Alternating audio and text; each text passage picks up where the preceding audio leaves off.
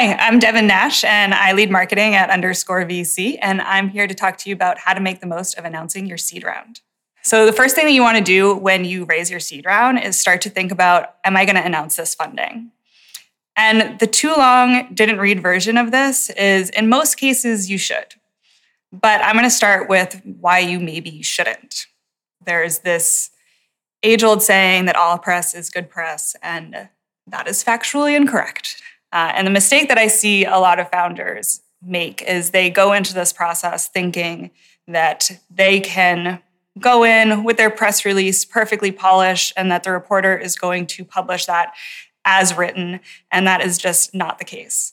Another reason why you might not want to announce your funding is that you might have trade secrets. You might be super early on in the development of your tech, and that tech may be the thing that sets you apart, and you don't want to give the scoop to your potential competitors. The other thing that you should think about when you're thinking about announcing is just how much time it actually takes to do that.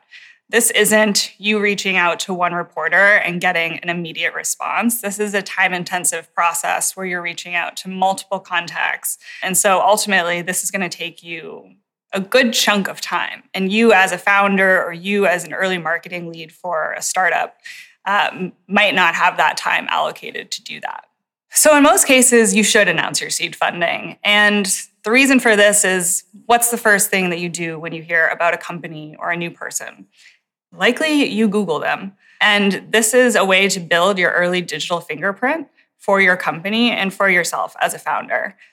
When your early customers are thinking about using your service or investors are thinking about investing in your next round, they are going to Google you and they are going to see what others have written about you.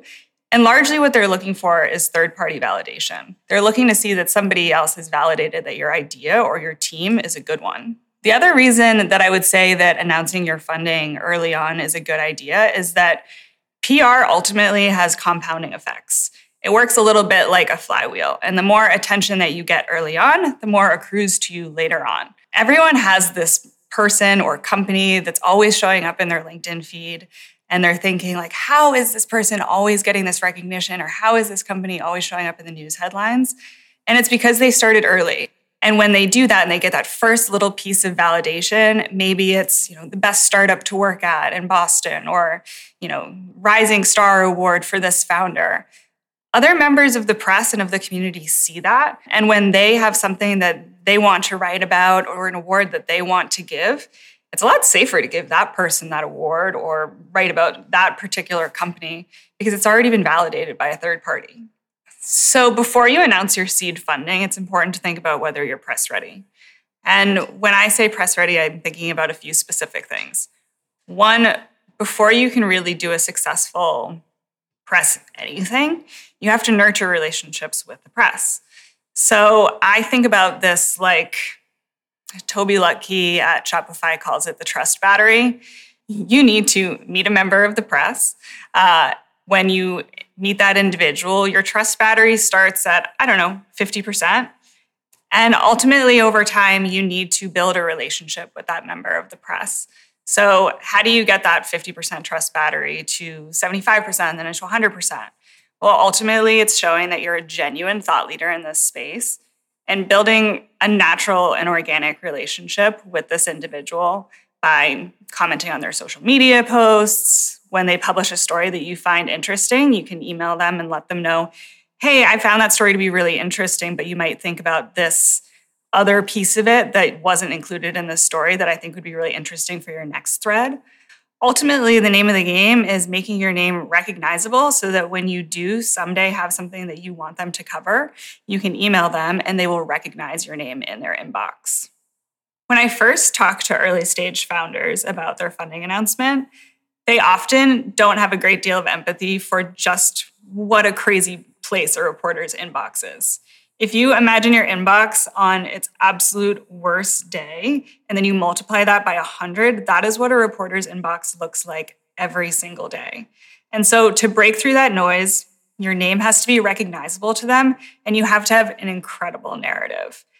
And when I say narrative, I don't just mean you've nailed your value prop inside and out. I mean that you've thought about what is truly interesting to the market and to that specific reporter. Every reporter has a beat.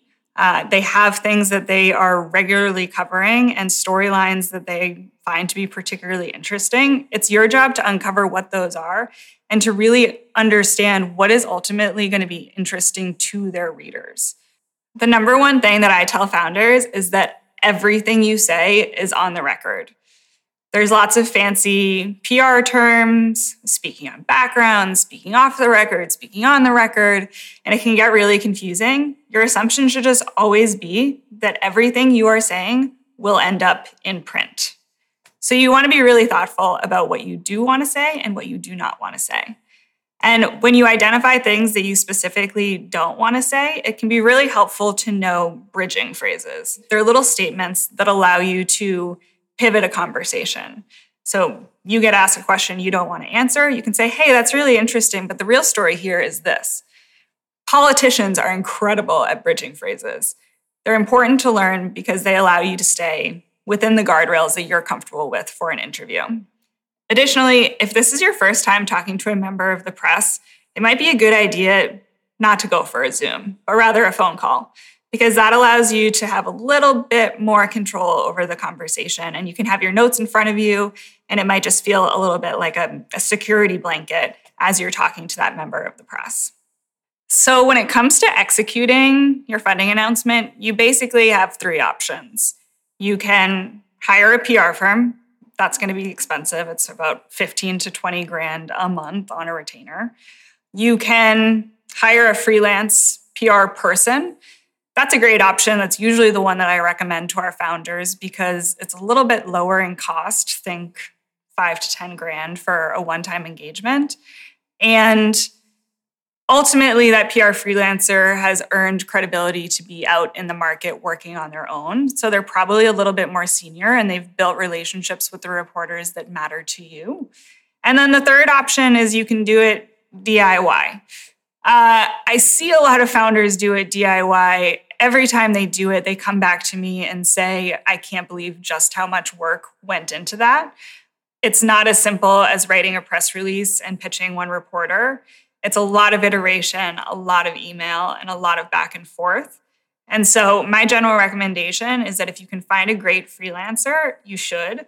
Your VCs likely know of a few, and in some cases, your VCs might have services in-house or on retainer that they can offer to you to make that lift just even a little bit lighter.